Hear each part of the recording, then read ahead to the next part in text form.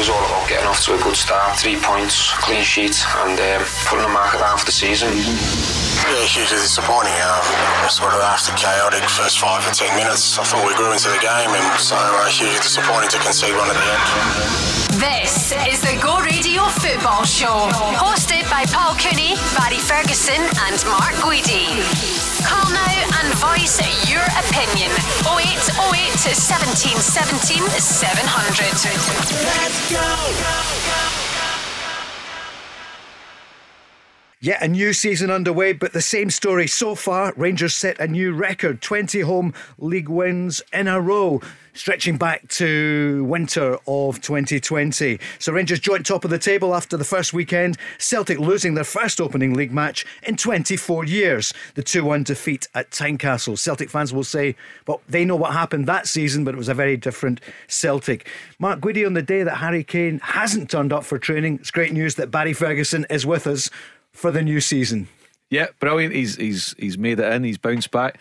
Friday night he had one or two things to attend to, so he wasn't there. We missed him, albeit Davy Provan was a more than suitable stand-in. Yeah, absolutely. But yeah, he's back and he's looking well, and he's looking as determined as ever going to bounce back well after that defeat at the weekend. Yeah, and he knows there's what to do. Not the way you wanted to start, Barry. We will come to it, but you're up for it. I know you've had so many problems with COVID, and that's been the story for a number of clubs. It's such a tough time. We're not out of it yet. No, it's been tough, but we're not the only club. There's been numerous clubs suffered with the COVID situation. We've suffered a bit. We've suffered with injuries, but look, I'm not going to use that as an excuse. The performance and the result wasn't good enough on Saturday, so the only thing we can do is roll our sleeves up and work even harder this week leading up to the game on Saturday, and hopefully we'll bounce back, and I fully expect the players to do that. What a huge week ahead here. There's midweek European football starting in just over 24 hours. Rangers in the Champions League qualifier against Malmo. How tough's that going to be, Barry? Very tough. Malmo, I've done a bit of research on them. They've got some decent players. I think you'll hear the manager Steven Gerrard speak about that. They've got some standout players, as I said, and plus they're 14 games into their season. How big is that? How important? Yeah, it's important. Listen, getting games is so important. So they'll be ahead of Rangers, and there's no doubt it in terms of fitness. But Rangers are just finished their pre-season. They got off to a great start against Livingston at home, so they'll be confident going over to Sweden to get a result, but it'll be a tough one. They need to be on their game. They need to be 100% ready, because as I said, it will be a tough game over there. Mark Guidi, will get your take on that shortly. And also this week, Celtic in action in Europe as well. So are Aberdeen, so are St Johnstone, and Hibs too. We'll talk about that during the programme. But one of the headlines, Mark, it has to be about Celtic. Ange Postecoglou, baptism of fire with Celtic out of the Champions League already, and then losing at Tynecastle on Saturday. What did you make of it? I didn't think Celtic would lose a game, Paul. I thought it would be a draw, to be perfectly honest. They played well enough in terms of possession, but until the last couple of minutes, Craig Gordon had virtually nothing to do. You could argue maybe one of the goals should have stood. He wasn't offside, was he? No, probably not. You could argue Andy Halliday should have got a red card. I thought it was a shocker, absolute shocking tackle on Callum McGregor. But I said it on Friday night on this programme, never underestimate the value of a goalkeeper. And I said to you on Friday night, Paul, if the right one becomes available, even if it's 6, 7, 8 million pounds, pay it. Just go and pay it if it's the right guy. Don't bring in somebody just for the sake of bringing in somebody like a Joe Hart. If there's a right goalkeeper available, go and do it. And with the greatest respect to Scott Bain, his positioning's all wrong. The header from John Souttar's travelled about 1 mile an hour and has crossed the line a yard to the right hand side of the middle of the goal. So it's not just Scott Bain, it's a whole thing. It's not Scott Bain's fault, but it goes back to more than a year. This time last year, the way the club dealt with the Craig Gordon situation, the goalkeeping situation, and for another new manager to come in when everybody could see the goalkeeping situation needs addressed. Look at the first leg against Midtjylland. It has still not been addressed 2 windows later, and as long as it remains not to be addressed, Celtic will be absolutely nowhere near the prizes this season. And the goalkeeping thing's not the only problem, Paul, but for me it's a major problem. And the next thing's going to be Odsonne Edouard will go. Where he goes I don't know, but he'll go. Lee Griffiths is out the picture. Albion Ayeti's never good enough. Another waste of money. Celtic potentially are looking to sign 3 number 9s, Paul. 3 number 9s in the hope that one of them can come good, could get you that 20 goals, and then maybe Postecoglou want to find a partnership.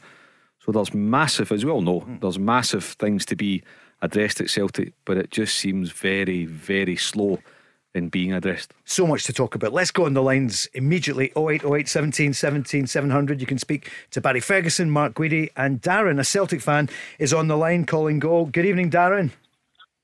Hi guys, how you doing? Yeah, good. How are you?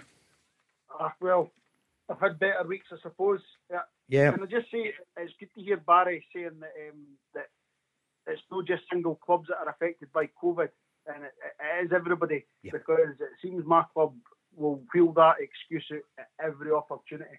That's just my first point.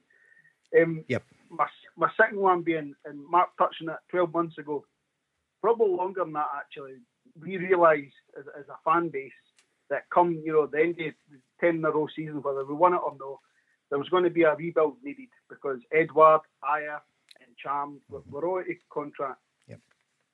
However, the club haven't grasped this, and we're left in a situation now with a manager who has been employed, and he's been employed because he plays a certain style of football. However, he's been fed scraps off the table. Players that, if you believe reports in Australia that are coming from his camp, by all accounts, that he doesn't want. Players like Joe Hart, James McCarthy, were, he's linked to us again for the millionth time. The 3 big signings that we've already had, Abada, Kyogo and Starfelt, there's only the Kyogo that's really been an Ange player. It's just deplorable that the club and the board, really, the board have left us in this situation, despite the fans putting in money last year, never getting to see a game, and then they've done the same this year again. It's negligence, really. What do you reckon? Barry, what would you say to Darren about the Celtic situation? Because it does beggar belief. Yeah, look, Mark touched on it at the start of the show in terms of the goalkeeper. That was one, when Fraser Foster went, they had to sort out as quickly as possible. They spent 5 million on Barkas. It ain't worked. They need to go and get a replacement. But as Dan just said there, there's a number of players that are running out of contract. One's away, obviously, Ayer, to get £13.5 million in. I think it's a great piece of business. I think Edward will go in the next week or two. That's a certainty. Do you think it's time to go for him? Yeah, I do. Listen, he's not performing at a level that we know he can perform at. Now, I think Edward's a top quality player, but look, his heart's elsewhere. He wants to move. There's no doubt in my mind about that. But it's a massive rebuild, and when I look at Ange Postecoglou doing interviews, he looks to me if he's a frustrated figure. He wants to bring players in, he's struggling to bring players in, and it's going to cost money. And there's a massive rebuild needed. We spoke about it last year in January time. You've said since January. Yeah, but everybody knew it, not just us in here. You hear Darren saying it. The Celtic fans that I know knew it was going to happen, but it's a tough one for Ange to come into. You've got to feel for him, but listen, you don't get much time, I'm afraid. As a manager, can you see it? What do you feel about his interviews? I know he was criticised for saying, "Oh, I'm repeating myself because you asked me the same question." Can you sympathise with the manager? Yeah, of course. He cuts a frustrated figure. There's no doubt in my mind. He wants to bring players in, and he's struggling to bring players in. Mark says about number 9. Now, number 9 is the hardest position to bring in. And it costs money to bring in number 9s. But do you know what? See, they're not on the number 9. See, you actually assess it now, Paul, with the benefit of hindsight. And I'm sure Dan will agree with this. What happened last summer in Celtic's transfer window could have repercussions for seasons to come. Goalkeeping situation, the number 9 situation. They'd Ivan Toney in the building, and they talk about what you can get for value if you're willing to pay the money. I think you could have got him for about 6.5-7 million. Is that right, Darren, about that, wasn't it, for Ivan Toney? Look at what he did. What did they do? They stuck with Edward, it backfired. They brought in Ayeti for £1.5 million to £2 million more, and you've got the guy in the building. Gavin Strachan worked with him at Peterborough, and you don't get the guy signed up. So when you look at the mistakes of last summer, it's still having a negative impact on the club. That's right similar now. to the John McGinn situation. Absolutely. They wouldn't pay an extra £500,000, and look what sort of player he's turned into. A fantastic midfielder, Ivan Toney. Look what he done at Brentford in the Championship. And what's he worth 25 now? plus goals. Yep. I think he'll go into the Premier League down in England, and I think he'll get 15 to 20 goals. You think he'll soar there? Yeah, listen, I watched him plenty of times. We all watched the Championship down in England as well as the Premier League. And Ivan Toney is a very, very good striker, no doubt in my mind. So to not go and pay that extra £1 million, they must look back on it with regret, no doubt about it. And Darren, of course, that was at a time where Edouard was still very much here. Celtic thought they were going for 10. Griffiths was still in the picture. He finished the season before as one of the best players, along with Edouard. And a year later, neither of them are in the picture. You've got no number 9. It beggars belief. Darren, what's the way forward? What is going to happen? Because he cuts a lonely figure there, right? You know, he's what was it he said?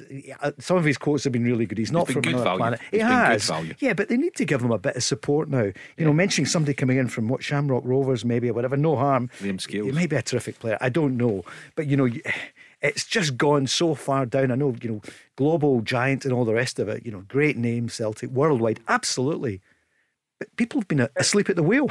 Yeah, for a year. There's no question, Darren. Yeah, absolutely. You know, I was on here numerous times last season. Yep. And we thought it was going to happen, but a restructuring of the football operations. You know, because let's be honest, you know, Don Mackay, I'm the same. I feel the same with him as I do with Ange. You can't judge him at this point because you know they've sort of inherited a sinking ship, as it were.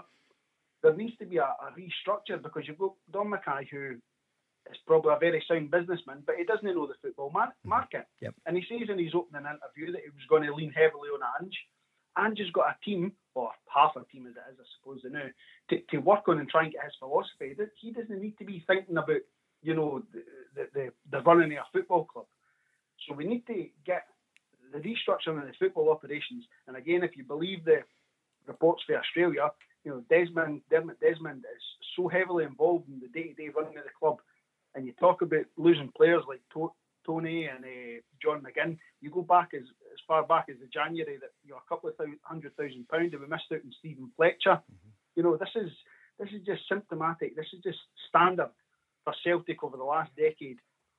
Just gambling so much, and you look at year after year going up to the European qualifiers. Every year we fail because we've not invested enough, or we leave it too late. You know, 2 seasons ago we bring in Julian and Bolingoli, but then they didn't get played in the qualifiers. You know, it's just standard. It's just repeating the same failures over and over again. This was the manager on Saturday night then, just after the defeat at Tynecastle. You're asking me the same questions, so I'm going to repeat the same answers. But that's where we're at the moment. But you know, hopefully with every game, that aspect improves. I mean, Carl Starfelt had one session with the team. Kyogo arrived today, and probably a bit unfair on me to throw them out there, but I just felt after 120 minutes on Wednesday night, we just needed some fresh legs and some momentum. And as I said, once we got back into the game, I thought we were quite comfortable and we looked like we were going to take it out, but obviously it didn't happen. How tough is it throwing new players in, Barry, immediately off the plane and straight in, albeit from the bench, in Kyogo's case? Yep, and Starfelt. Yeah. I mean, only had one training session. It's no ideal, but look, he's scraping the barrel for players. He needs to get them in. Ideally, you would like the guy to spend a full week preparing for a game, and especially when you go to Tynecastle now with the fans back in, it's going to be tough on them. But listen, you know the situation with these players when you sign them. They've got to self-isolate for 10 days before they come into the country, so you've got to take all that into consideration, knowing that you're not going to have these players available. What are the solutions? What's happening with the goalkeeper? Davy Provan definitely said doesn't want Joe Hart. I'll ask Mark in a second. What do you think? Should they go for Ben Foster? I played with Joe Hart and I played with Ben Foster, both of them at Birmingham. Joe was a lot younger. He was brilliant. He was terrific young keeper. Yeah, he was. And obviously, look, he went through a couple of tough years at Man City, and he's not played much football, Joe Hart. If you look over the last 2 or 3 years, he's went to Burnley, he sat on the bench. He's down to Tottenham, he sat on the bench. Look, I can only go with my opinion, but that was 10 years ago. He was brilliant for Birmingham. Ben Foster as well, another great goalkeeper. He played every single week for Watford last season, so he would be a great option. But it comes down to money. The money that these guys earn down there is It's ridiculous. huge, massive. And you saw that obviously with Fraser Forster, it was like 80, 90 grand a week. Mark, what's the solution? What would you do? I'd be scouring high and low, Paul, all over. Just looking for a gem. Seagrist, just find. Just about to say that. Yeah, I mean, Seagrist. Well, we'll put it this way, Paul. Is it an improvement in what they've got? I would say yes. Is he the proper answer? I would say no. But I genuinely believe, if there's somebody out there that's going to cost them a right few million quid, go and do it. Yeah. Go do it. Rangers are very fortunate. They got Alan McGregor for nothing. He was in a Bosman 3 years ago. It was a brilliant piece of business. I think at that time it would have been 35, 36. Yeah. But the benefit of hindsight. Now, had you said, look, then Stephen Gerrard, you need to pay £4 million for this guy. Now he's 36, but you'll get 3 good years out of him. Worth it all day long. Yeah. So again, you look at it. So okay, if Joe Hart's up to it, and he has got a brilliant pedigree, but he hasn't played for 2 years, don't just take him because he's available and he costs nothing. Now see if you've got Joe Hart that costs you nothing in terms of a transfer fee, 50 grand a week in wages to Spurs, or you've got somebody that's going to cost you £7 million that's 25. Pay the £7 million, Paul. You look at quality. Look at the quality Edward brings you at £8-9 million. Look what Ivan Toney would have brought you at £6-7 million. Look at John McGinn would have brought you at £3 million. So there needs to be a change in the mindset in terms of what they do. You can't keep producing Henrik Larssons and Lubo Moravciks. It doesn't work. You can't keep spending £2 million on Klimalas and Bios and Rasmussens and Banguras and Chiefties and hoping that they work. What are you trying to do to Darren here? So go and spend proper money. A goalkeeper, a top class point. goalkeeper wins you games also. You've seen that with Alan McGregor, and previous to that with Fraser Forster. I remember watching Celtic when they won 9 in a row and they won the cups. Fraser Forster won games for Celtic. That's how good he was for them. Won Celtic that cup that day at Hampden, you're right, Barry. 100%. And Papered over the cracks, maybe, as that also, team was ageing. When you've got a goalkeeper like that, he's a presence. He's a big presence in goal. He's not just a top class goalkeeper, he's a presence. Look at Donnarumma for Italy. Yeah, of course. And see, when you've got a maybe goalkeeper, won it for them. When you've got a goalkeeper, you're playing in front of it, and you know when a team's going to get through, you're relying, you're believing that your goalkeeper's going to make saves. Darren, Alan McGregor done that last year for time Rangers. after time. He won games for Rangers. Yeah. Darren, who's the keeper for you? Who would you go for? Well, I don't know. I don't know how much better. I think it's marginal if Joe Hart's better than Bain and Barkas. Barry's obviously played with him a good few years ago. But this is just symptomatic. If you've got a structure in place, you will have your scouting team, your football operations team will have a short list of players. Right, okay, Foster's left last year. Who are we going for? Yeah. Okay, it's Barkas. Is Barkas good enough? Well, let's know. Okay, we're going to try again this summer. Who's top of the list? Let's go for them. But we didn't have that. We're going. It feels like we're going for default because somebody's available. Joe Hart. We're going to spend the gutsy 40 grand a week on him. Maybe plus a transfer fee. Tottenham want $1 million apparently. Have they asked the question about David Marshall? Have they spoken to Derby? Have they asked the question? Now, if there's a club that's ripe for picking, now it's Derby County. It goes back to last season, man. Yeah, again, like Craig Gordon, chance, like Dave Marshall was available. Craig Gordon letting him go. Of course. I mean, it baffles me why they let Craig Gordon go. I know they offered him a poor contract, but I'm sure they would have sat down and sorted something, sat round the table. Barry. Yeah, and you just look at Craig Gordon, for instance. I watched the Celtic and Hearts game. He's still a top class goalkeeper, Craig Gordon. The talking goes on and the controversy. Darren, thanks for that call. We'll speak to you soon. Okay, cheers.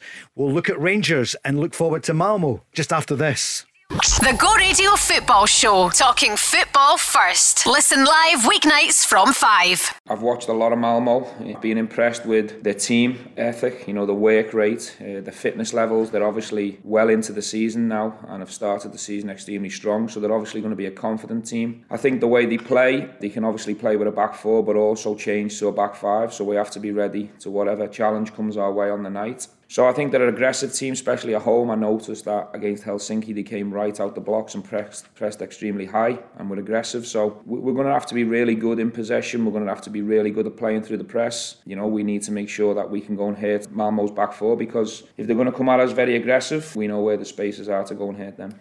Steven Gerrard speaking today ahead of tomorrow's game against Malmo.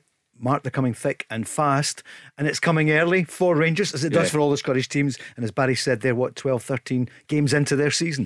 Yeah, Malmo are a good team. Paul spoke about them on Friday night. Christensen in the middle of the park, playmaker, really, really good. Inga Berget, experienced player who was at Cardiff, a loan spell at Celtic, is good as well. They've got a striker from Croatia.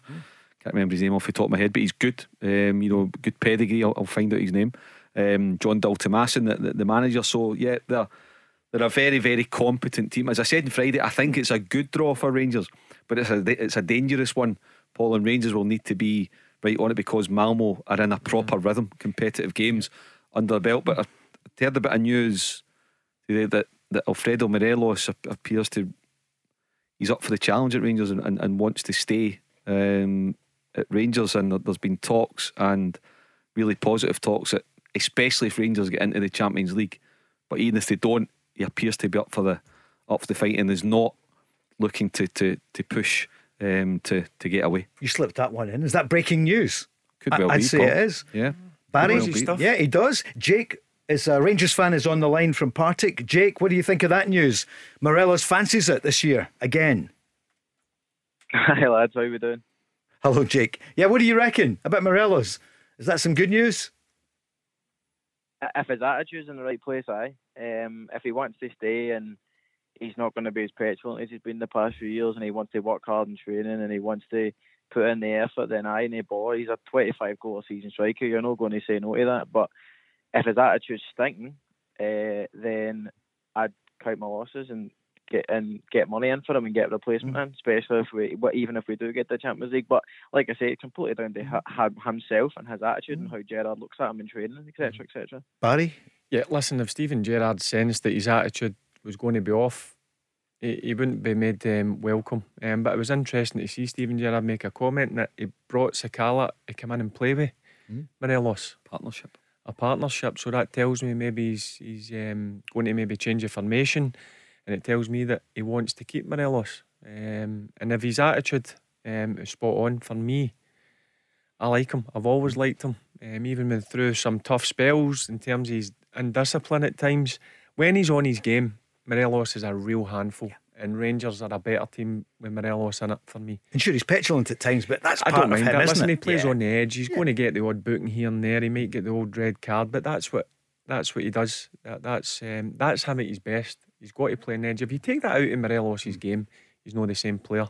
And I thought he had a real good season last year. He never scored as many goals as he did previous, but I thought his all-round game was impressive last year. And I hope what Mark's just said is true, because I would like to see him stay, because he's a big player for Rangers. Jake, what do you want to ask Mark and Barry here and go? I just wanted to hear what you think the Rangers' chances of actually reaching the group stage are. Obviously, we know now that it's going to be Malmo tomorrow night and next week, and then if they do manage to get through that, it'll be Olympiacos Ludogorets. So I just want to hear the lads' opinion on what they think Rangers' chances are of actually reaching the group stage. Okay, here's what Steven Gerrard said today when he was asked about Champions League itself. Something that's been a target since day one. The first challenge was always to get European football back. From a Europa League point of view, the challenge here was to always finish top of the league at some point. We managed to do that in spectacular form last year, and that's given us the opportunity to qualify. There's still a lot of work to do. Malmo, first and foremost, we've got a lot of respect for. Captain's a fantastic player, number 9's a fantastic player, so we'll have to be right at it over the two legs to get the opportunity to get into the playoff first and foremost. Getting into the Champions League is not really the focus right now. It's trying to get into that playoff round. But it's where he wants to be, Barry, and where he wants to show what Rangers are about this season. Yeah, and Rangers as a football club should be in the group stages of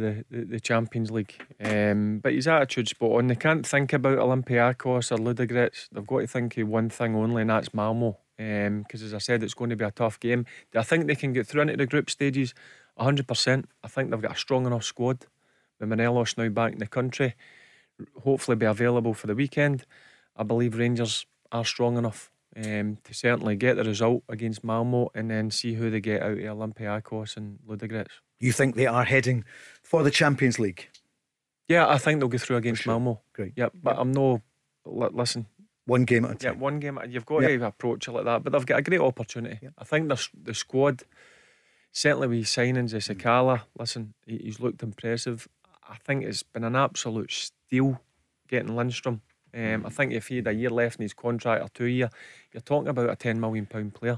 Premier League experience. He brings something different. He's a powerful midfielder, box to box, and he scores goals. So I think that was a brilliant find. So he's kept all the top players for last year, and he's added good quality, so they're in a stronger position for me. Mark, what do you reckon? Rangers Champions League? Yeah, Paul, I think the draw has been, I wouldn't go so far as to being kind to them, but I think it's as good as Rangers could ask for. So you're right, when you look at the squad that they've got, the money that's there, the way the board have backed Steven Gerrard, the European experience that they've built up over the past 2 or 3 years, and I think the board would certainly be looking for it and say to the manager, yes, you've delivered the title, but now we're looking for payback as well. It's up to you and the players to now go and deliver. It's a good draw.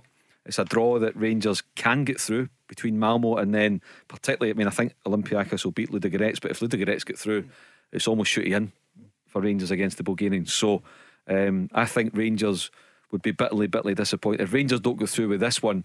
It's like Celtic in the past couple of years, Ferencváros, AEK Athens. It's that kind of level. They're going to say, wait a minute, it's not good enough that we've not made it. And I think they will. And the number 9 that I was referring to and Steven Gerrard is referring to is Antonio Kolak. So between Anders Christensen in the middle of the park and then Kolak up front, that's the two players that could get the potential to cause Rangers a lot of problems. You don't get any easy games in the Champions League qualifiers. I knew that myself, coming up against teams that you didn't know too much about, but when you played against them, they were good technically, real good teams.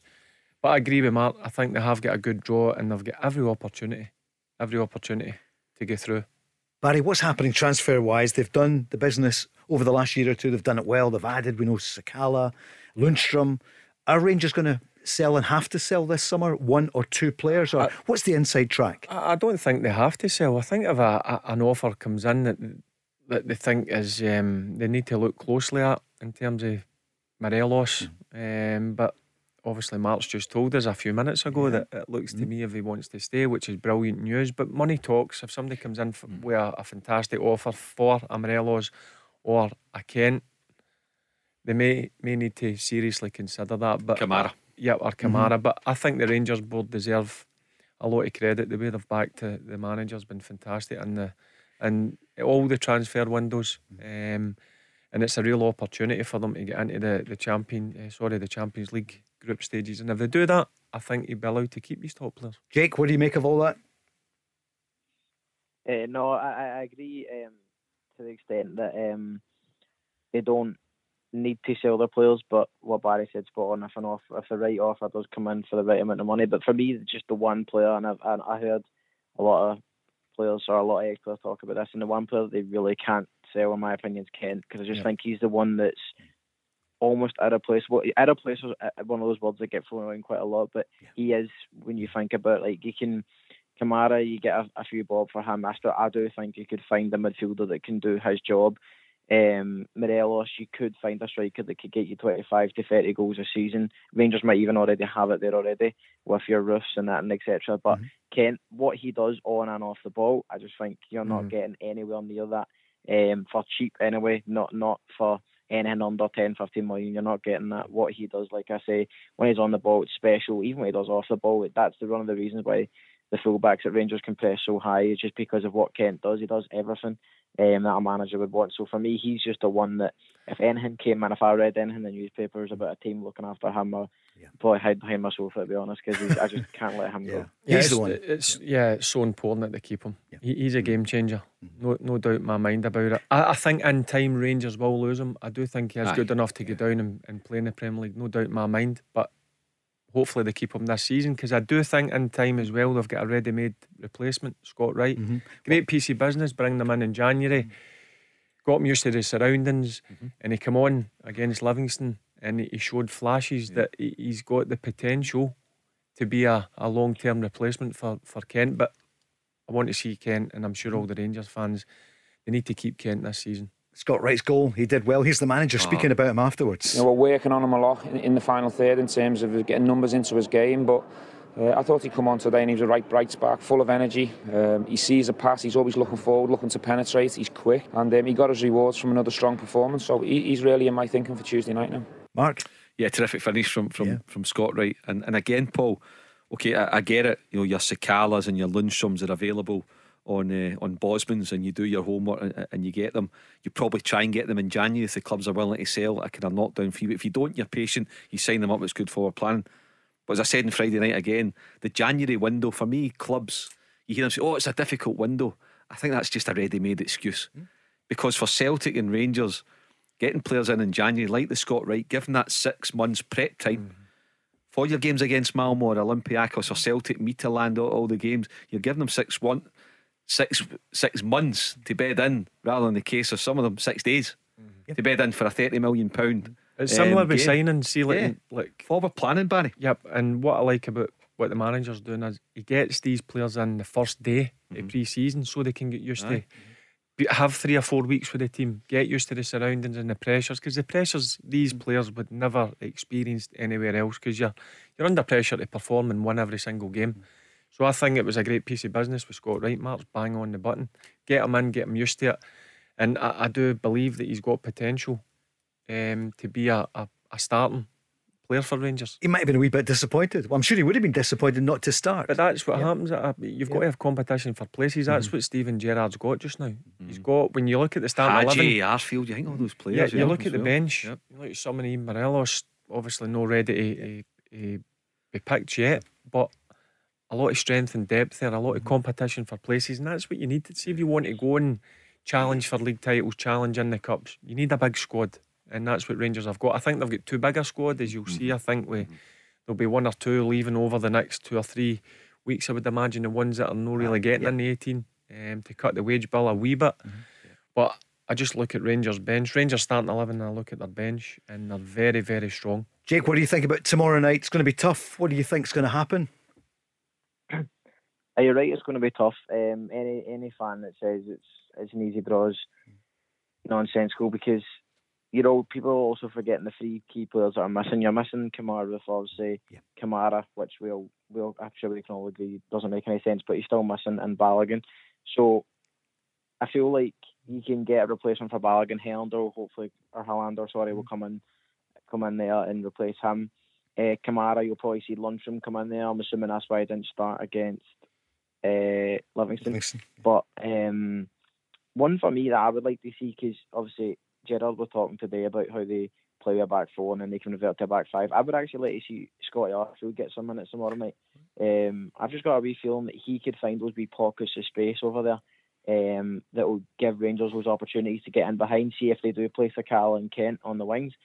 He finds that wee space in there, then they can then get them in behind, especially if they do revert to a back 5.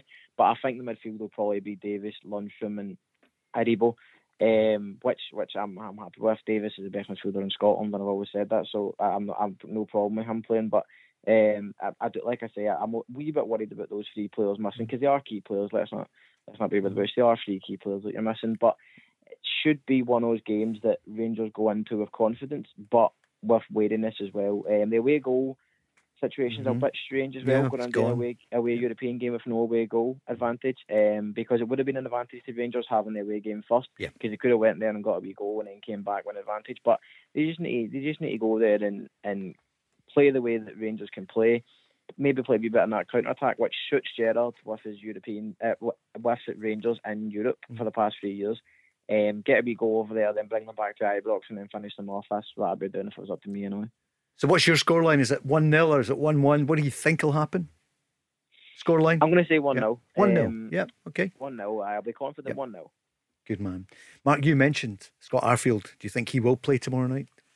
I agree with Jake. He's an intelligent footballer, particularly when you go away from home in Europe, Paul, and you know how meticulous Rangers will be in their prep. You know, they'll want the players to follow tactical instruction to the letter, and Scott Arfield is someone who carries that out. He's diligent that way, he's intelligent that way. So, you know, like you say with Rangers, I don't know what strengths and weaknesses Stephen Gerrard and his staff have identified in Malmo, but you'd imagine if you say to them now, go over there and get a 0-0 or a 1-1, they bite your hand off for it to get it back tied up. So I think it'll be players that they can trust 100% that are going to follow the game plan, and if there's a role for Scott Arfield, he fits into it perfectly.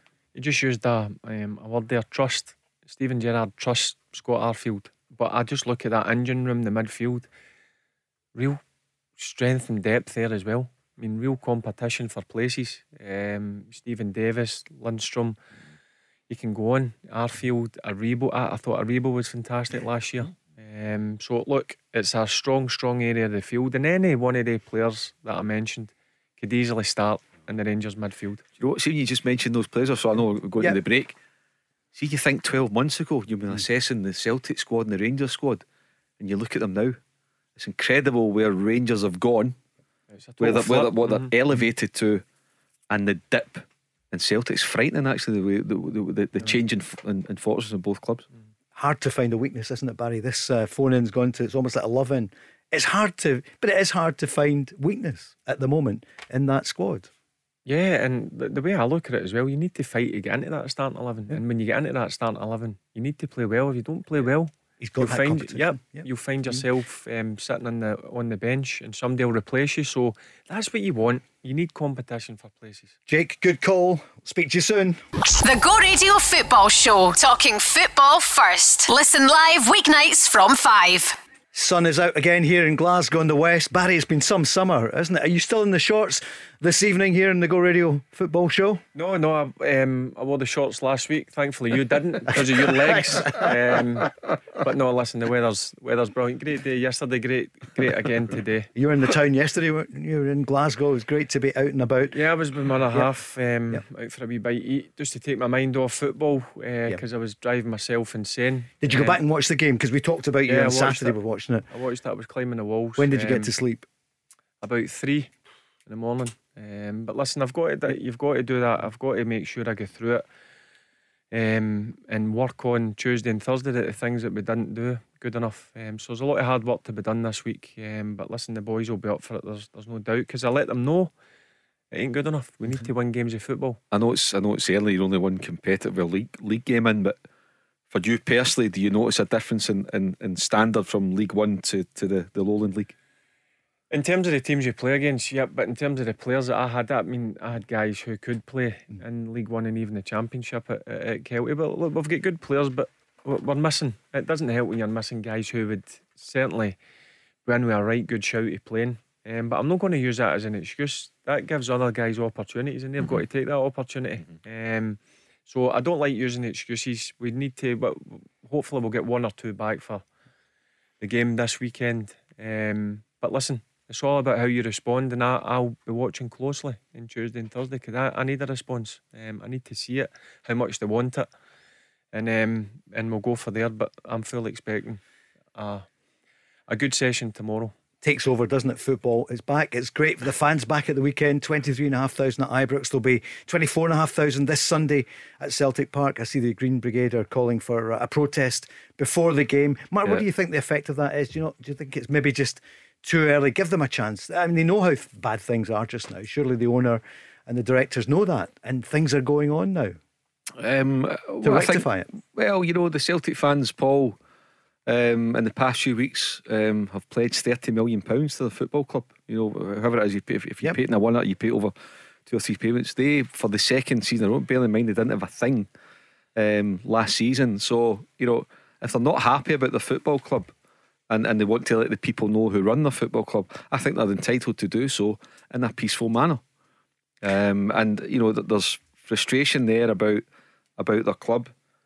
And if they want to make their feelings known, Paul, I don't think there's a problem with that. They are supporters, paying customers, whatever you want to call them, whatever way you want to label them, because there might be a feeling that the club got our money, they've got a 30 million quid in now, they're no bother. There's problems within Celtic, and what you need, and for his own sake, for Don Mackay's sake, ahead of Sunday, ahead of the home game, regardless of how the game goes on Thursday night in Europe, I think there should be a proper, detailed update on where the football club is going from Don Mackay to his season ticket holders and the wider Celtic fan base. If not, Dermot Desmond, the majority shareholder. Yeah, you never hear from Dermot Desmond, Paul. Maybe it's time to. Rightly or wrongly. Yeah, but Dominic Mackay is paid to lead the football club. But you heard Darren earlier, he's just in the door. Yeah, he's just in the door, but he's paid to lead the football club. He's a billionaire owner. Well, majority shareholder.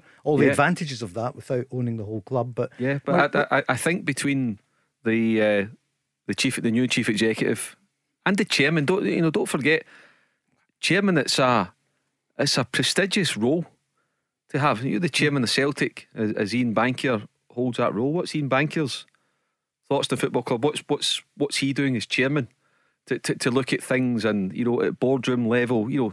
Again, you correct me if I'm wrong, Paul, you held senior positions all your days. The chairman leads the boardroom. Is that strategy? Correct? Yeah. So what's going on? The Celtic fans are looking for answers. It could come good. They could get into the Europa League. They could beat Rangers at the end of the month at Ibrox. For all you know, they could sign 4 or 5 top players, get 20 million in for Edouard, and 4 weeks from now everything's looking good again.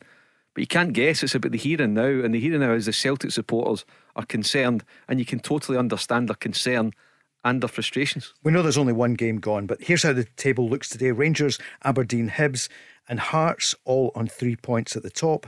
Then you've got Dundee, St Mirren, Ross County, St Johnstone after their draws at the weekend, and then Motherwell, Celtic, Dundee United and Livingston. Yeah, we all know the scores by now. I won't go through them all, but some great games over the weekend, not least yesterday with Hibs coming back a couple of times to beat Motherwell. It was a really good game. I know you would see it, Barry.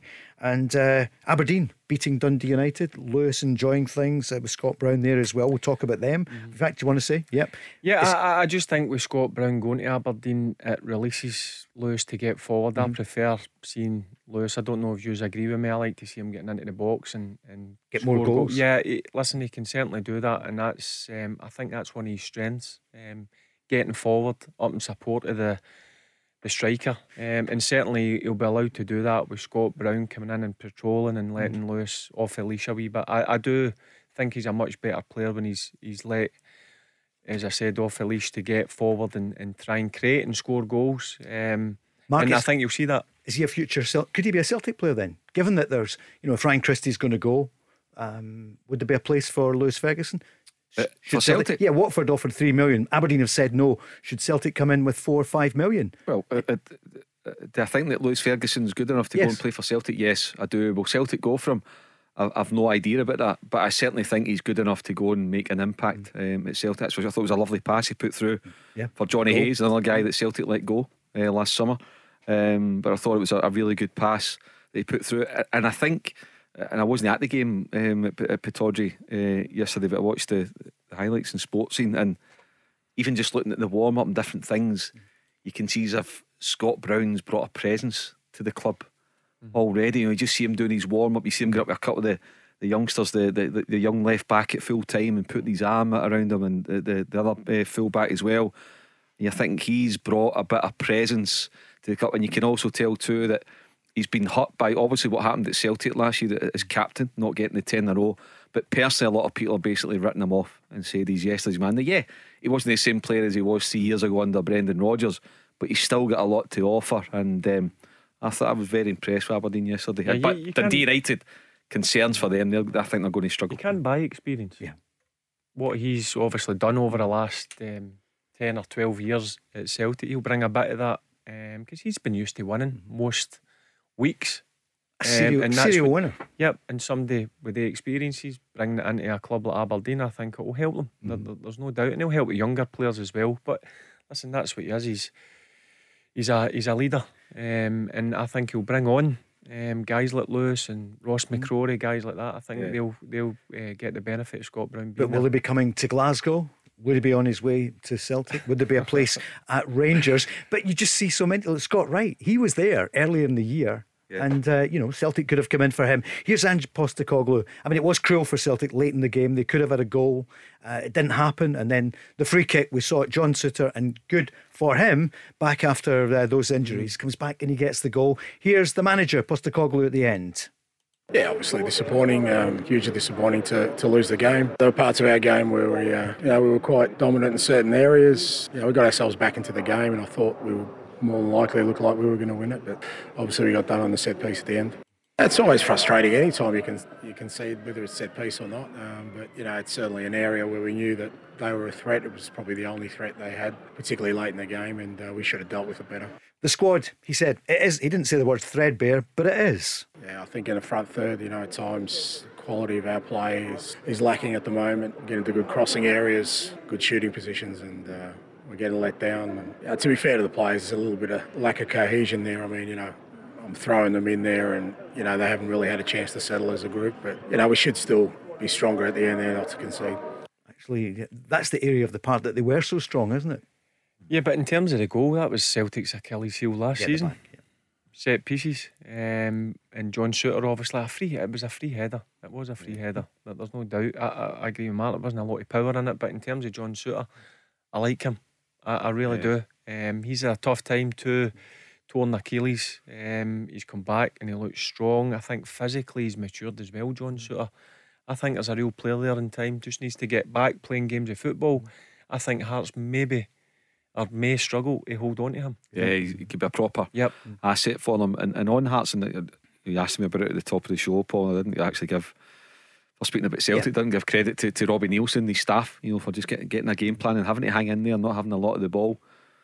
But what they did identify in the Scottish Cup final, albeit they lost in penalty kicks, but they knew if they could get set pieces, they would hurt Celtic, and they did, because 2 of their goals came from set pieces. And then again, on Saturday night, free kick 30 yards out, boom, into the box, and there you go. And you can see the way that Hearts lined up for that free kick. There was planning went into it. There was an area identified. So credit to them for that, because I think Robbie Neilson and Lee McCulloch, bearing in mind that the kind of Hearts fans are restless and a bit agitated and not 100% convinced by them, that was a massive result for them on Saturday night, and I was delighted for them, because 2 really good guys. Yeah, because there's a bit of grumbling through there, isn't there? Yeah, they weren't happy about the Brora Rangers thing last season, which we find strange. Not that one result, but they're back, and they're back with a bang. Yeah, it was a good weekend for Edinburgh, obviously with Hibs winning as well. It was a good weekend for Rangers, the 3-goal win over Livingston, and afterwards the manager spoke about the win. I thought it was good in large parts. I think we played with a lot of control. There's very little action in our box, and John had a relatively quiet afternoon, so I'm really pleased about that. From the first whistle up until we went 1-0 up, we were terrific. Played with a real agency and an intensity that Livingston was struggling to cope with. And then I thought our mentality changed from 1-0. We complicated the game a little bit, and everyone was taking that extra touch and slowed it down a little bit. And it gave Livingston a chance to breathe. From 2-0 to seeing the game out, I thought we were fantastic again. So it was just that middle part really where we needed to just take less touches and keep finding outcomes, crosses, shots, and keep testing the goalkeeper. Because I thought we sort of come off it a little bit from there. News is coming up next. Barry, no problems with Alan McGregor. Was he just rested then with tomorrow night coming up against Malmo? Yeah, I mean, I was surprised that he didn't start. But I think John McLaughlin is a decent goalkeeper. But look, I think Alan McGregor, with the qualities and the experience that he brings to the team, he'll be in the nets tomorrow night against Malmo. Ready for the next hour? Yep. 08 08 17 17 700. Mark Guidi, Barry Ferguson, Paul Cooney. The news is next. The Go Radio Football Show, talking football first. Listen live weeknights from 5. Hour 2's underway. Week 2 underway now in the Scottish FPL. And, so much to talk about after the weekend. Business as usual at the top. That's what Rangers would say. 3-0 against Livingston. Celtic would want to challenge that, but not so far. Beaten 2-1. The late goal at Hearts. Ange Postecoglou said Celtic should have won. It's a game we could have won tonight, and we didn't. And, we've got to be better at closing out games, and we've just got to keep improving. And we've got a game Thursday, and we've got to bounce back and get a win. We can't afford time. We've got to start getting results and start turning our sort of good play into results. Is it a crisis, Mark? Is it too early to say, or just what would you say? How would you encapsulate the Celtic situation? How would you summarise it? There's cause for concern, Paul. For the patient. Behind the scenes, the lack of depth in the squad, the manager, everything. There's a shout coming in now that Joe Hart, that he does appear now to be the preferred choice to solve the goalkeeping problem, and there's a lot of work going on behind the scenes right now to try and get that deal over the line. Shouldn't be too difficult though, is it? Because he hasn't played for ages. They say £1 million. And is the solution? You're a goalkeeper, Mark. A lot of people worried. There's a reason he's not been playing. He was fantastic, the Liverpool #1, but hasn't been for what, 5 years? Yeah, he's been, he's since Guardiola decided to change him, and what a move that was. We look at Ederson, how good he's been, but since then, Joe Hart, he's had West Ham, he's had Burnley. Yep. He's now at Spurs, albeit he did go to Spurs. I think it was made very clear to him he was going there as number 2 to Hugo Lloris, perhaps even number 3, and he seemed to settle for that, which is an indication. But one thing, I don't know, was he 34 or something like that, Barry? Yes. Can he come up here and do well? Yeah, he can, and I'm sure that Celtic and Stevie Woods, the goalkeeping coach, will have really researched him thoroughly, because they can't afford to make another mistake with the goalkeeping situation. In terms of Joe, I don't think it will come down to money now, because he's been very successful wherever he's been. Man City, West Ham, Burnley, now Tottenham. So he'll full-time wages for a few years. Yeah, he'll not be short of a few bob. So Joe's now got a decision. Does he want to go somewhere and be second or third choice, or does he want to go and see out his career being a number 1? That's a decision that Joe has to make. And by the way, playing in front of 60,000 to be a part of a club that's to go and try and topple Rangers and regain number one place. So it's a massive chat, and you'd like to think, and him, Barry, I'm sure if he's got anything about him, he said, what, I want a bit of that. One thing I will say about Joe, he was first in and last out. Was he? Yeah. Yep, when really he was hard at Birmingham. worker. Now I'm talking 10 years ago. So obviously time's moved on. He's played at a host of different clubs, but one thing that stuck out for me with Joe Hart was his work ethic. As I said, very hard working goalkeeper, brilliant teammate, very, very loud, good, strong character. But obviously had a difficult time, as Mark had mentioned there a minute or so ago, at Man City. He had a few mistakes in him, a few mistakes with England, and since then he's not really played much over the last. I think he went on loan to Torino, didn't he? He did. That's right. He's a year over there. He had a year over there. So he's not played much. It's now down to Joe. Does he want to play and go and see out his career being a number 1, or is he settled to be a number 2 and come in? I think it's the League Cup games he's played with at Tottenham. 10 games. 29th of August. Could he be the Celtic goalkeeper at Ibrox? So Alan McGregor 1 goal, and it could be 40-odd thousand there, maybe 45,000. Yeah, it's shaping up that way. And the ironic thing, Paul, Joe Hart was offered to Celtic last summer, and the response by all accounts was, we're looking to bring in a goalkeeper younger with a sell-on value. So there was a chance of getting Joe Hart last summer, and it was knocked in the head. One thing as well, he's a presence. He's a big boy, giant. He's a giant, a goalkeeper. And I think he would do well up here. He's a giant of the phone-ins. It's Sean from Garthamlock. Good evening, Sean. Aye, giant, definitely. I think there's got to be a giant signing in the next 24 hours. Harry Kane to Man City, because he's supposed to be got told not to turn up for training, so they're speculating it could be on now. 160 million. Same money Barry Ferguson. Is that going to Celtic, are you saying, or Rangers? No. No, he's so you reckon it is happening? He's off to Man City on the Barry Ferguson money. Yep. They're splashing the cash, Man City. They certainly are. It's not like Jack Grealish, I said, like the 100 million went in, and you're talking, what is it, 120 million Tottenham want for Harry Kane? Some amount of money. Daniel Levy was just saying 150 million, but that's his starting position, probably. Yeah, but I think that's a sign when he's not turned up when he should have turned up today. I think that's a sign that it's coming to an end at Tottenham. Because he's he's not a kind of rebel guy, is he? He's not the kind of guy that wouldn't turn up. It doesn't strike me if he's a guy like that. But listen, to force a move, maybe he's been advised to do certain things. Sometimes it's got to turn ugly, isn't it, to get the move through. And it's one thing I don't think he would like to happen, because he's come through at Tottenham. He's got a good relationship with Daniel Levy and the Tottenham fans, but it looks to me that he wants, and a player of his quality, he wants to win trophies. So and all due respect, I don't think he'll do that at Tottenham. I see Dean Henderson, the Man United goalkeeper.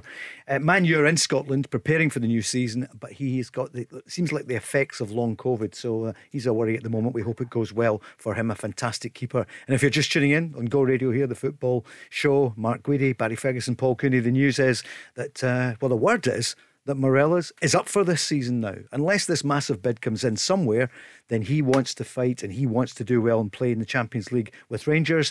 And talks go on today. It could be Joe Hart, could be on his way to Celtic from Tottenham.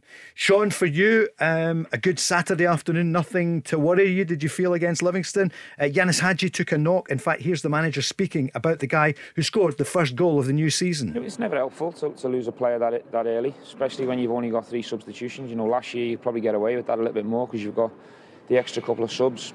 He scored an important goal for us to get us up and running, and hopefully the kick's not too serious. He's a bit sore now, but it shouldn't keep him out too long. Sean? Well, just hopefully it's not too bad, and he's just maybe a couple of, maybe a week or two, but I think he'll be alright. I'm happy with the game 3-0. I didn't even think Rangers were out of first gear, to be honest. I actually thought we could have played even better, but I'll take 3-0 all day long. That's a clean sheet. I think that's over 21 games or something at Ibrox. We've no been bet, so I'll take that all day long. 20 on the bounce since March, just before. In fact, it was the loss to Hamilton Accies, wasn't it? You know, at the time when Stephen Gerrard says, I need to think about things. It's amazing the way it's turned round. And then with COVID. Sean, Scott Wright, we mentioned him earlier on. Would you have him in your starting 11? I know there's no such thing, but he's staked a claim now, hasn't he, for a starting position tomorrow? I'd have him in, maybe, but there's no many players in that Rangers team I wouldn't have in. So I think it's got to be a lot harder, especially with, I've just heard Gerrard saying, I didn't know that, it's only 3 subs going into this season. Yep. So it's not the 5 subs. Is that the same for Europe? That's a good question. Good question. Yeah, that's a good question, Sean. We'll check and see. Executive producer James will check how many subs for Europe. We will. James is always like, Sean's good, isn't he? Yeah, executive producer. Well, we're just checking it for you, Sean. Actually, Barry was out in town yesterday. Mark's away on European business this week, so I had breakfast this morning with someone, and we mentioned you, Sean. So we don't mind you being on Here and Go. We don't mind you being in Talk Sport, but not down the road. So Jim White was asking for you this morning. Seriously. That's brilliant. He was in town. That's what happens when you get around. I phone yourself. I sometimes phone the Talk Sport, so can't help them out. That's fine. Talk Sport. Help them out. Yeah. And you're the one that brought in your presents earlier in the year, and actually thanks to Jim and Rutherglen who brought the birthday present, with the show being a year old now. We're into year 2. 800,000 people have downloaded it. Sean, is anything worrying you for Malmo? I mean, you hear Barry, you hear Mark saying it. You know, this is a tough couple of games coming up. Well, do you know what? I think I fancy is against Malmo, but the only one I'm a wee bit concerned is Olympiacos. I think they'll be a harder game, but I still think Rangers will go through. I think Rangers will make it to the Champions League. We're going to answer that first one. Mark, you have been checking with James. What's the latest then on the subs? James is on the ball. Five in Europe. You're allowed 5 in 90 minutes, and if there's extra time, then you're allowed to bring on another one, Sean. So that's good. I think players have got used to it, and I think even Barry Agee, you're a manager, I think the 5 subs things, you even for say up until the end of the transfer window, when you want to get players game time, you want to get them up to speed as quickly as possible. I would have 5 subs right up until the end. In fact, you know what? I like the 5 subs things. I would. I think some clubs didn't, the smaller clubs, because like Rangers and Celtic, and then I heard quite a few people talk about the English Premier League. The top 6 could go and make 5 players that would get into any other team. So that was the kind of thinking of the chat about going back to 3 subs. For me personally, I like the 5 subs. I'll be honest with you. Yep, I like the 5 subs. When I seen it changed, I was a bit disappointed, but that's the rules now. Just got to go with the rules. You would love to have 12 subs you can have on the bench, and you can play 5. I'd love to have about 18 fit players if that's possible. But listen, it's tough. That's life. Yeah, it's life. You've got to just listen. I'm no one for using excuses, but it'd be nice to have a full squad to pick from. Big Bob not getting the boots on though. No, I might need to get the boots on. That's the worry. Sean, he's listening. On you go, Sean. Barry, see that question. players. Like, I think there should be a test on them, right? And see if they've not got COVID-19. I think you should be allowed to play if you've not got any traces, at least after 2 days. I don't think you should need to be isolated for 10 days. I don't get that rule. I think you should bring a rule in. You get tested maybe 2 or 3 days, and if you've not got any symptoms, I think you should be allowed to play. That's just my opinion. We've had the players in that situation, Sean. They've went and get PCR tested, and they've come back negative 2 or 3 times, but they're still, that's the rules. They've still got to self-isolate, and you can't get them in. That might change tomorrow, maybe. I don't know. I'm hoping, not just for us, but I'm hoping for football in general, because I'm not just the only manager that's suffering. There's a lot of managers that I've spoke to that they've only got 12, 13 players, and right across business, it's happening all over. So hopefully that is one that maybe change tomorrow. I'm hopeful it will change. Here's Stephen Gerrard speaking about Rangers in Europe. We heard him earlier speaking about Champions League itself, and we know what he thinks about European football and what he's done over the years. I think every player has a big motivation to test themselves in Europe against the best teams, the best players, the best coaching staffs. Every player on the planet watches Champions League and Europa League. There's such exciting competitions, and you want to go and create memories for yourself and your family for the rest of your life. I agree with what you say. We've been on some fantastic journeys so far, but this one hopefully is going to be even more exciting because we've got the opportunity to play in a higher competition.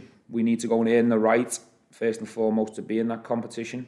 But that's a really tough but exciting challenge for everyone connected. So it's one we're really looking forward to. Really looking forward to it, Barry. Yeah, look, the Champions League is the elite. There's no doubt about it. That music. Yep. That tune that goes on when you line up, it's brilliant. Hairs in the back of your neck stuff. So that'll be a real drive for not just the manager but these players to progress, which is going to be a tough game tomorrow night. But I think they've got every opportunity going through. I'm listening to Stephen Gerrard there, Paul, and he's a Champions League winner, almost single-handedly won it in Istanbul for Liverpool in 2005. You can tell that, you can just hear the determination. He's up for this. He wants it for the football club, he wants it for his players, he wants it for the supporters. First time in a decade for Rangers to get into it as well, but it's a big tick in his box. I mean, the greatest respect to Rangers, one day he's going to go back down the road, whether it's directly to Liverpool or if he has to take another route, but he needs that in his CV. Okay, he doesn't need it, but he wants that in his CV. On his managerial. Yeah, absolutely. It's a massive tick. A young manager, 3 years in the job, tick. Champions League, done. Qualifiers, stop Celtic doing 10 in a row. Won the title with Rangers. 3 excellent performances in Rangers in the Europa League, 3 seasons in a row. Champions League tick. It's a massive one for Rangers, and as we said near the top of the show, a more than decent draw, a more than decent pathway for Rangers to get there. So listen, you can absolutely feel it, and it'd be a crushing blow to Rangers if they didn't make it. But I think looking at the draw, at 60-40 in Rangers' favour that they'll get there. You're listening to him speak. He wants to challenge himself against the best managers, but also the players. That's where you want to go and challenge yourself against the top players. Once you get into that group stages, look, you've got to get through the qualifying first, but when you go into that group stage, you're coming up against the best teams and the best players. And it's a brilliant challenge. And it's the way of keeping this squad together, isn't it? Because there isn't anything better than the Champions League. It's 30 million plus. I mean, over the next 10 months, if Rangers do retain the title, you're looking at 60 plus million coming into the club, which is a massive amount of money. Amazing. Yeah, you think Stephen Gerrard, I'd imagine just he'll have a wee wander for a second. He'll think, I could be managing Rangers in the Bernabeu or the San Siro or Stamford Bridge or Anfield. Even his mind just must be wandering, and rightly so, just wandering a wee bit, thinking you're right. And then I need to go and show that I've made the step up. 3 years, I've now made the step up as well as a manager. I know Barry doesn't want to look ahead yet, and I get it, but it's Olympiacos or Ludogorets if Rangers progress. Sean, so you were saying your prediction for tomorrow night? I'll go 2-0, and I hope all the other Scottish teams do well in Thursday in the Europa League and the Conference League. I hope they all do well. Good luck to Johnson, because Gary Sakurai, that's going to be... Well, I'm a bit worried for him, man, to be honest, but good luck to them. Yeah, it's going to be. Can you imagine the heat over there? And Barry, you've played. We talked about it, didn't we? Did we mention that last week? You played in Istanbul. Yep. played over there against Galatasaray. St Johnstone are going over to a country which is what 35, 36 degrees at this moment in time, so the players will not be used to it. It's a tough one, and Galatasaray are a decent team, but I hope St Johnstone and Callum and the boys go over there and get a decent result, but it's a hard draw for them. Mark, would you go over there for us? Can we catch up with you over there later in the week? I'll be in Istanbul with St Johnstone, Paul. So looking forward to it. And I think it's just for St Johnstone. It's all about trying to stay in the tie. And one thing, of course, Galatasaray is a step up. Real European pedigree. I don't think they are what they were, albeit they've got Falcao and so maybe just a slightly ageing team. But it'll be a massive test for St Johnstone. But one thing you look at St Johnstone in the second half of the season, and we've spoken often about how good they are. Defensively, you need to work hard to score against St Johnstone. They don't concede easily, so it's going to be a tough test. But what a fantastic opportunity for Callum Davidson and these players, and for the football club. But against St Johnstone, you need to earn the win when you play against St Johnstone, because they're set up and they're very well structured, and Callum's done a fantastic job. You just look at the season they had. Got off to a difficult start, but he turned it round about. And some people were worried about them, weren't they, early on? Yeah, we played against them in the Betfred Cup when I was at Kelty, and I was a bit looking at them thinking they may struggle, but full credit to Callum, the staff and the players, to go and win a cup double was brilliant, and to be in Europe playing against Galatasaray in a brilliant stadium, they deserve to be there. Are you surprised Ali McCann is still there? Yes. Think he'll go in August? I'm surprised that a few, I know there's been rumours or whatever. Jason Kerr's another one who I thought had a strong season. Obviously we spoke about young Ali McCann. I think he's got the potential to go at the top. So they've done well to hold on to him. How good Xander Clark, the keeper? Yeah, Xander Clark's a big player for St Johnstone. I wouldn't be surprised if a lot of clubs are looking at 4 or 5 of St Johnstone players, for the simple fact of the season they had last year, but also they've got good players, St Johnstone, and the players that we've just mentioned for me can play at a higher level. And Sean Rooney's another one that's been spoke about. I think there's been a few bids not back from Rotherham, I think it is. So I think they may struggle to hold on to the important players. Sean, before you go, what's your prediction in the league then? I know you're going for Rangers. Rangers, the firm favourites. How many points? And I'm saying this because if you've just tuned into us, he said it was Rangers would win by over 20 points. You said that last October. I end up then at the 25, so brilliant. So how many this year? This year? Oh no, you don't, isn't it? How long we got? Okay, talk to you next time. The Go Radio Football Show, talking football first. Listen live weeknights from 5. Sean and his advisors are considering what they think is going to happen. He's working on it. We'll speak to him no doubt later in the week or next week. It's the Go Radio Football Show. It's your football show, Monday to Friday, every evening, 5 till 7. Thanks for making the switch. And we're on at the weekends as well. Good start Saturday afternoon. We had Craig Moore and Davy Provan with the A-team. I'm actually going to get myself in trouble with these two saying that, but no, it was great to have Big Oz and Davy Provan. It was almost the A-team, but it would have been the A-team if Rob was hosting. Exactly, yeah. Got me a belt custard pie. No, I'm looking forward to Wednesday. I'm on with Robin Wednesday. So. I'll be I asked for that one. It's Barry Ferguson, Mark Guidi, and loads of your calls. 08 08 17 17 700. Barry, it's a strong lineup, isn't it? When you look at the different people on our programme, not least the callers now, more and more people calling in, but there's some quality conversation. Pundits, to be honest with you. I'll tell you tomorrow night. Beat it. Yep. Davy Provan and Marvin Bartley, saw him on yesterday, the new assistant at I seen his tin flute. Did you see it? Some the short, the short shirt with the black pony. Is that the trendy thing though? You know the trousers. He was better dressed than Faddy, to be honest with you, but so are the ball boys, but no. So that'll be tomorrow. He hinted that he won't play much this season at all. He never played against us. No. I asked Davey about that. I think he's more like just as a backup this year, and he's more into obviously assistant manager now. He's right into his coaching, and it's a great opportunity for him at Livingston. Wednesday night, Rob, Barry and John Hartson, who will be here. Thursday, myself with Leanne and Craig Moore. And on Friday, we're here, the Musketeers on Friday. 0808 17 17 700, and we're on the socials as well. Well, at the weekend, you know the headlines. Rangers off to a winning start, 3-0 against Livy, and they go right to the top of the table when you look at the goals scored. But not a good weekend for Celtic, beaten 2-1. Although who would have thought Anthony Ralston would be the scorer? You'd see the goal, he took it to be really honest, well. it was a brilliant goal. When they obviously broke into the box, you don't expect to see your right back in that kind of area, but let's be honest with you, he took it really well. And he's one that you probably thought was out the picture a bit, but he's come in and I thought he performed pretty well against Hearts. And the way he reacted, you could see, he's going to the cameras and it was all Hearts fans there. But, he's been put down so much. You do feel for a lot of these players. Nobody likes to personally criticise them. But, was it Brendan Rodgers put him out on loan? 5 years later, he was one of the most experienced players in the back four. Yeah, and it was a really good goal. Yeah. I think Celtic constantly linked with fullbacks. The one Buta at Antwerp still. Any word on that today? On the go, nothing concrete. Paul, I think the goalkeeping situation appears to be behind the scenes of a number of things in the fire, but the goalkeeping one appears to be most close to getting over the line.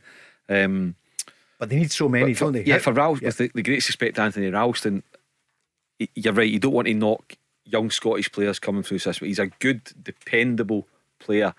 Is he a title winning right back? Is he the best that Celtic can get for that position? In my opinion, he's not. So therefore you've got to look to improve on it. But certainly I think that Anthony Ralston has more than shown that he's back up. He's a number 2 right back. You've got to carry 2 players for every position. So therefore I'd say bring in a first choice right back, and Anthony Ralston's a dependable cover. Hibs didn't play Josh Doig yesterday. He's on his way. I mean, I don't want to say every single player that's available, but are Celtic not thinking about coming in there? Watford have been mentioned, Burnley as well. Josh Doig, 19 years old. Yeah, he's really fast. Good pace. Gets up the pitch. Final ball, as you would imagine, for a 19-year-old, just needs a wee bit of work, but he'll get there. Just defensively, being a wee bit more switched on. But he's got all the attributes to become a top player. The problem, unfortunately, for someone like Josh Doig, he's got Kieran Tierney and Andy Robertson ahead of him for the next few years.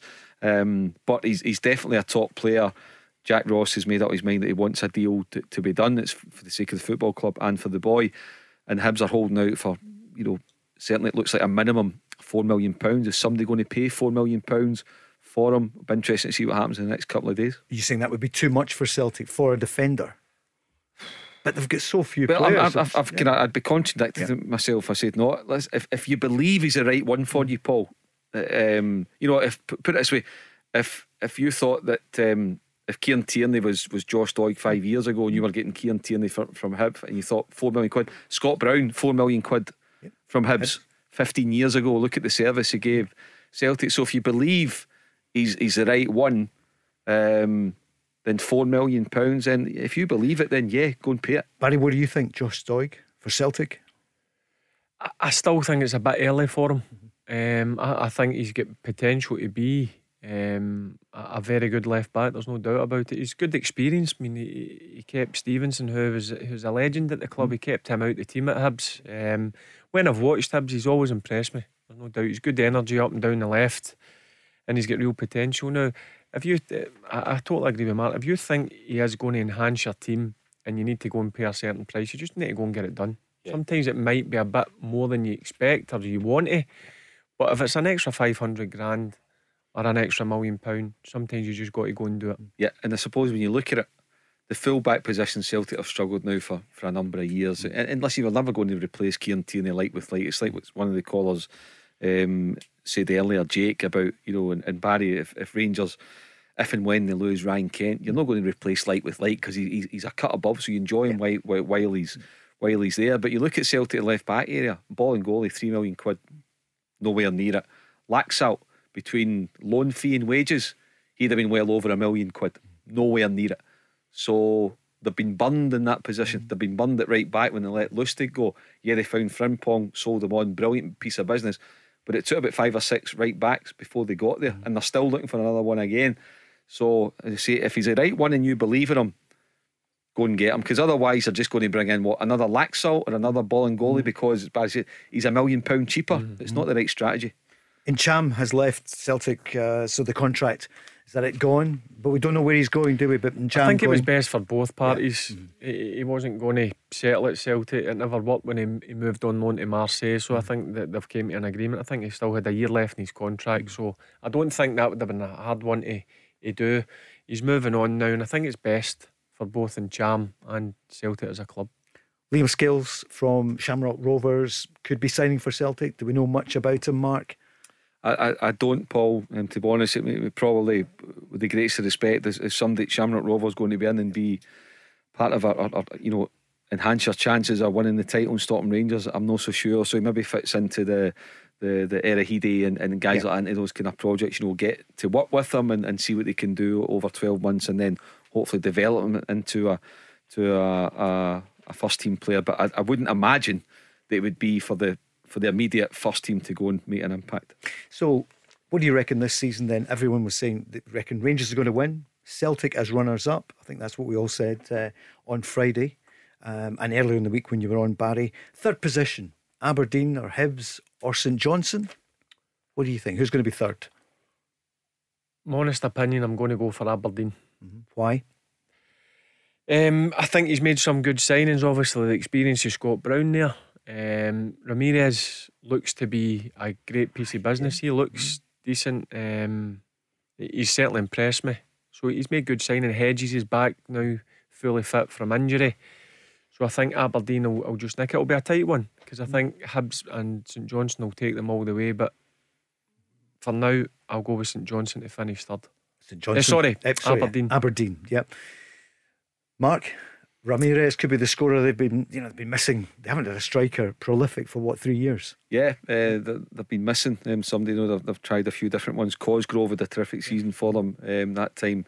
Hedges can make an impact. And just to touch back on Lewis Ferguson, I know if Aberdeen can get the money for him, they would sell him. I know if Lewis Ferguson had a chance to go to a bigger club, of course he would do it, and it's a chance to go and earn life-changing money. So he'd never grudge anybody that. But what I probably would like to see for Lewis Ferguson, bearing in mind Scott Brown alongside him, not just on a Saturday afternoon but every day, stay at Aberdeen for a year.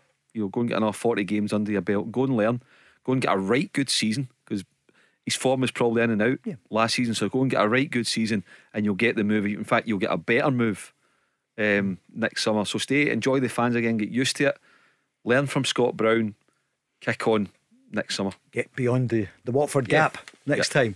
Craig's on the line, 0808 17 17 700. Barry Ferguson, Mark Guidi on the Go Radio Football Show. Craig, good evening. Good evening, Paul, Mark and Barry. How are you doing? We're good, thanks. You enjoying the sun in Cumbernauld? Indeed, aye. And I must say it could not have been a more perfect start to the league campaign at the weekend either, with us winning and then obviously Celtic losing, dropping points right early doors. It's the kind of start that I think you could only have really dreamed of getting. It couldn't be better. Although, I'm not going to get carried away. It's only one game in. Did you get to the match? Were you lucky in the ballot? No, I was not. I was not fortunate enough to be able to go, but I did watch it on Sky, and I thought, I'd like to have seen us get a couple of the goals a bit earlier. I felt that there was a wee period in the match where we seemed to struggle to break through Livingston's deep line, but we found a way in the end, which I think is the important thing, because a couple of years ago we almost never found a way through that, and you have to, because that's what teams like Livingston are going to do when they come to Ibrox. I thought Scott Wright was terrific. I thought his goal was a sensational finish. It was unfortunate though that he was even on, because it's sad to see Hadji go off injured, and I actually thought, if I'm being honest, guys, I thought Livingston were lucky to not have a red card in that game, because I think the challenge in Hadji, I think was it Forest, was a pretty poor challenge, and he had, for my money, a couple of other nibbles throughout the game where he could have easily found himself in the wrong end of a second booking. Obviously it doesn't matter anyway, but I just thought that was a bit, because I know there was talk of red cards in the Celtic game, and I thought Livingston might have got away with one or two as well. Hadji got off to a great start, didn't he? He did. I think the difference now with Rangers, they don't become frustrated. They got the early goal, and then it was another just over 70 minutes before they scored the second goal. So there's a real calmness about them. There's a real patience, and that comes from players within the team, like Stephen Davis or whatever. You know what I mean? When fans become a bit edgy and you kind of get that second goal, just be patient, and the goals will come. So that's the difference I see in Rangers. They don't let things get to them, and that was certainly the case against Livingston. A bright start and a bright end to the game. Listen, as the manager said, and I heard a couple of the players getting interviewed, they could play better, but the start of the season, you're unveiling of the flag, you just want to get 3 points and move on, and that's what they've done. It was a professional job. It looked as though early on they had some other chances. It could have been 2 or 3 after 20 minutes, and then there was that sticky spell for Rangers, and Livingston were digging in. Yeah, I mean, I think it was what Stephen Gerrard said, and maybe that the team maybe overcomplicated matters for themselves. That's one thing that I do like about Stephen Gerrard. Even when Rangers win and 3-0 at the end of the day is a convincing scoreline, he analyses the game well. You know, he'll pick 1 or 2 key things from the game. He'll explain them. That's what supporters want to hear. That's what the media want to hear. You'll not just want to listen to cliches, but he'll actually break it down. Even though they won, he'll say, yeah, but at different times we could have been better. Barry's point, it's a great point just about that experience, how that patience, particularly with supporters being back in the ground, when as much as it can be fantastic to have 50,000 behind you, it can also be a hindrance if they start to get edgy. But Barry, you've played in front of them, so you would know listen, that. You know? Once you score, I think Rangers scored after 8 minutes, I think it was. Then the fans expect another couple of goals, and sometimes it doesn't happen that way. Teams go and sit in and try and frustrate you. So that's where I think it's important in the team.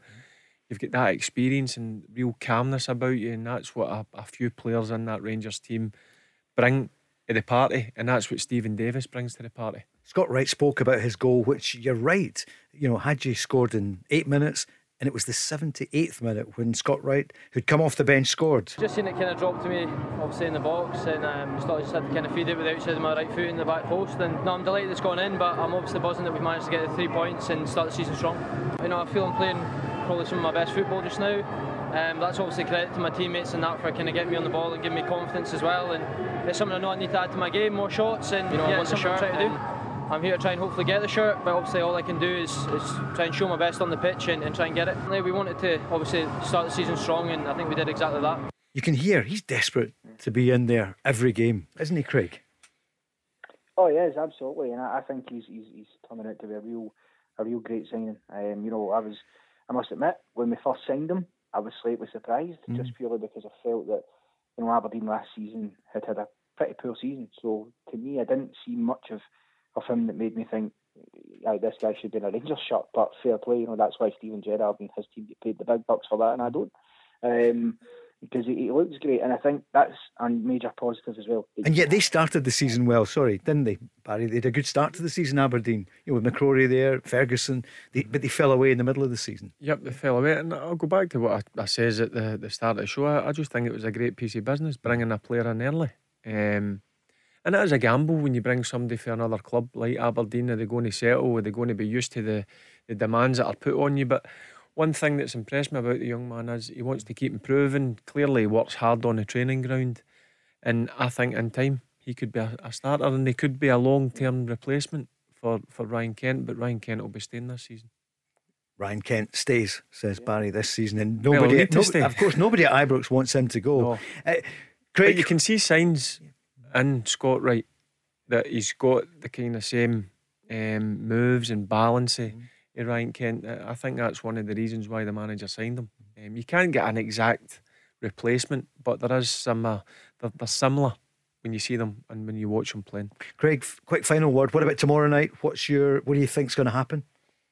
Well, I think it'll be a tough game. I think personally the most important thing is at the very least getting back to Ibrox level, because I think at Ibrox we're more than capable of going and getting the result. I suspect you'll see a slightly different team to the one that started on Saturday, but that's the great depth we've got, and that's what I was going to say as well, to be able to get, you know, a setback with an injured player and you bring someone on just as good and can go and score you a goal. You know, that is the kind of depth we've got. So I think we'll have enough to get through the tie, but I'm not overly fussed if we end up drawing tomorrow and going back to Ibrox. You know, level pegging, because I'm more than confident that that's where we'll really be able to, I'm not going to say put them to the sword, but I think where we'll be able to get the job done.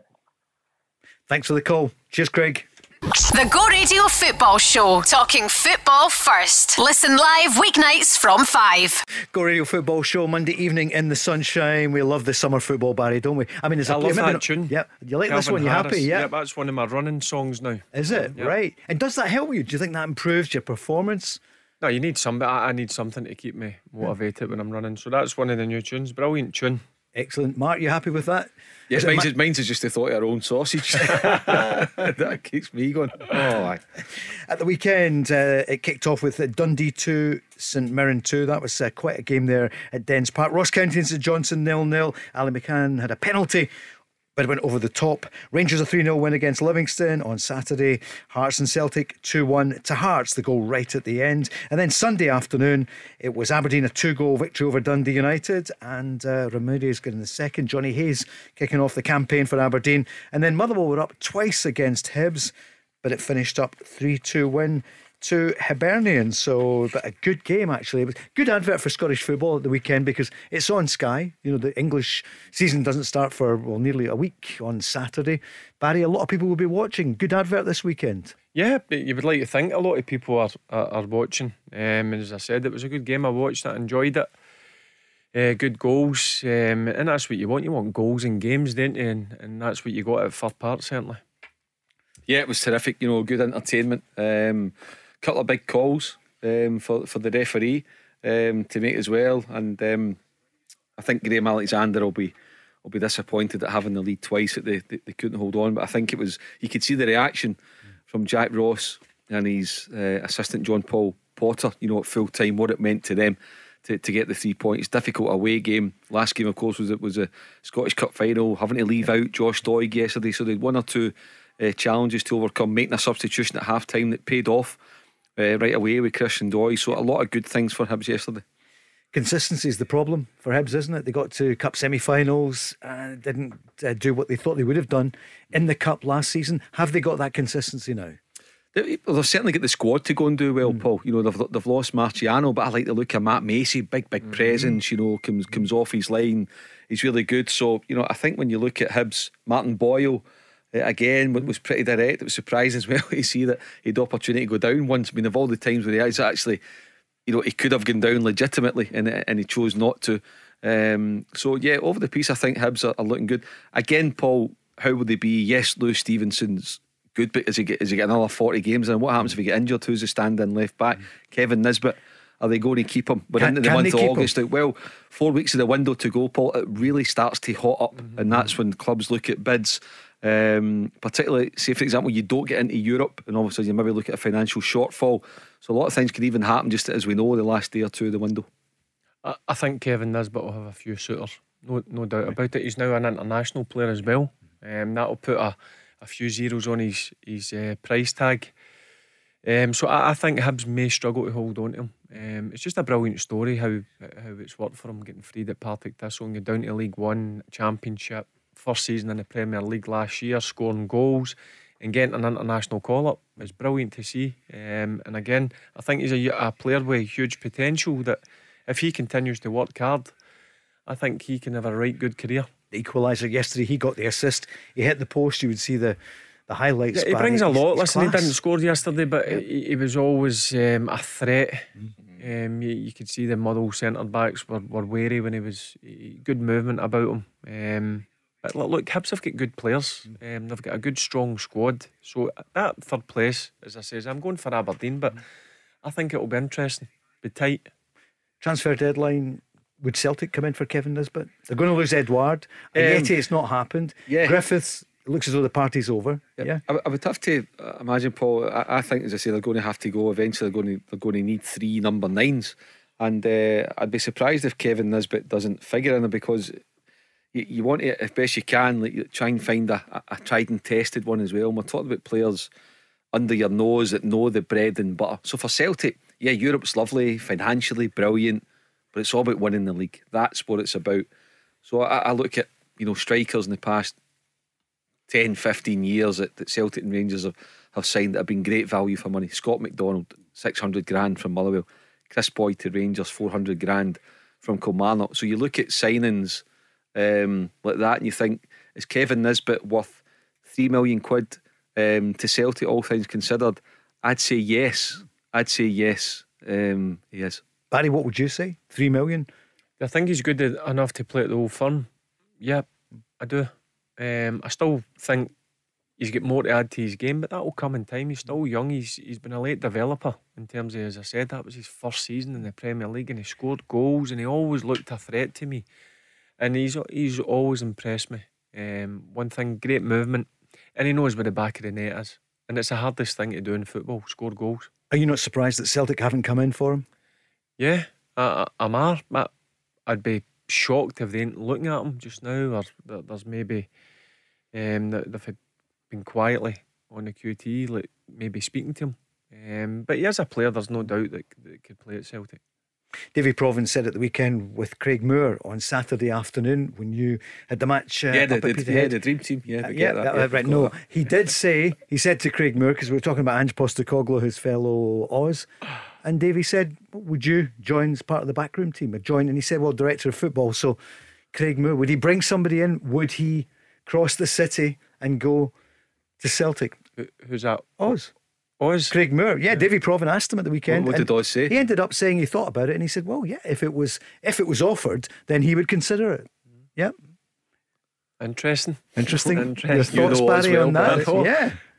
I'll give him a wee tinkle once we're finished. You're a bit taken aback by that answer, right? I'm surprised. But if somebody comes on with a big checkbook, he knows football. You know, he's played so many caps for the Australian team. He's played at Crystal Palace, Borussia Mönchengladbach. He's played in Greece in that club that I never quite remember for him. He played with Rangers. He's one of, you've always said how good he is. He knows his stuff.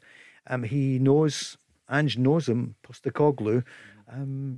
Stranger things have happened. Look at Rafa Benitez. Yep, I know. Liverpool manager, now Everton manager. Yep. Stranger things have happened, but I doubt that would happen. You don't see it. No. Mark, would you see that? I'd be surprised, but but at the end of the day, and this is not specific to Craig Moore, that this is in general terms. If you are the right man for the job, it shouldn't matter who you've played for or what your background is. If you believe that he's the right guy for the job and you want to offer it, then offer him the job. It's then up to the guy, whether it be Craig Moore or anybody else, if they want to accept that. It's what I said about Ange Postecoglou on Friday night. I talked about bringing in his own man. It doesn't need to be somebody that he's worked with, because he's not. I don't think he's worked with anybody that's actually worked in the UK as part of his backroom staff. So if he's assessing the backroom staff that he's got just now, and he thinks there's room for improvement, even if he keeps those guys here, I want to bring one more. I'd like to think that he's scouring Europe, like on the QT, asking a guy like Craig Moore for advice. Who coaches in the UK that we could go get somebody that could be a bit different, somebody that's in my wavelength. So it doesn't need to be somebody that he's worked with, but somebody right out of left field. But I think looking at it with the greatest respect to the Celtic backroom team that's there, and as I say, I've heard really good things about Stephen McManus and the quality of coach that he is, and he's new how to meticulous. That with the first team. I don't think Stephen McManus hasn't got baggage, I feel like, albeit Strachan and Kennedy are good, don't get me wrong.